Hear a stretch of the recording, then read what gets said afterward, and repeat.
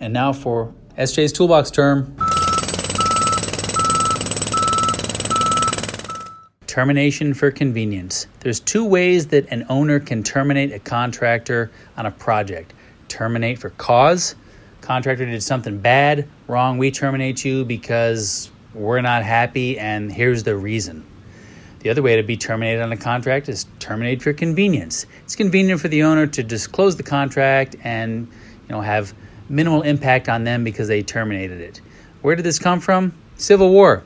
Back in the Civil War, the U.S. government needed a way to get out of contracts where they asked a gun manufacturer to make guns for 10 years. Well, the Civil War didn't last 10 years, so the government said, hey, we're done. The war is over. We don't need the remaining years on your contract to make guns, so we terminate you for our convenience, and we don't want to be responsible for the remaining years on the contract to make 1,000 guns a year or whatever it is, nor your lost profit, any of this stuff. We terminate you for our convenience and minimize the liability to us. You are terminated for convenience.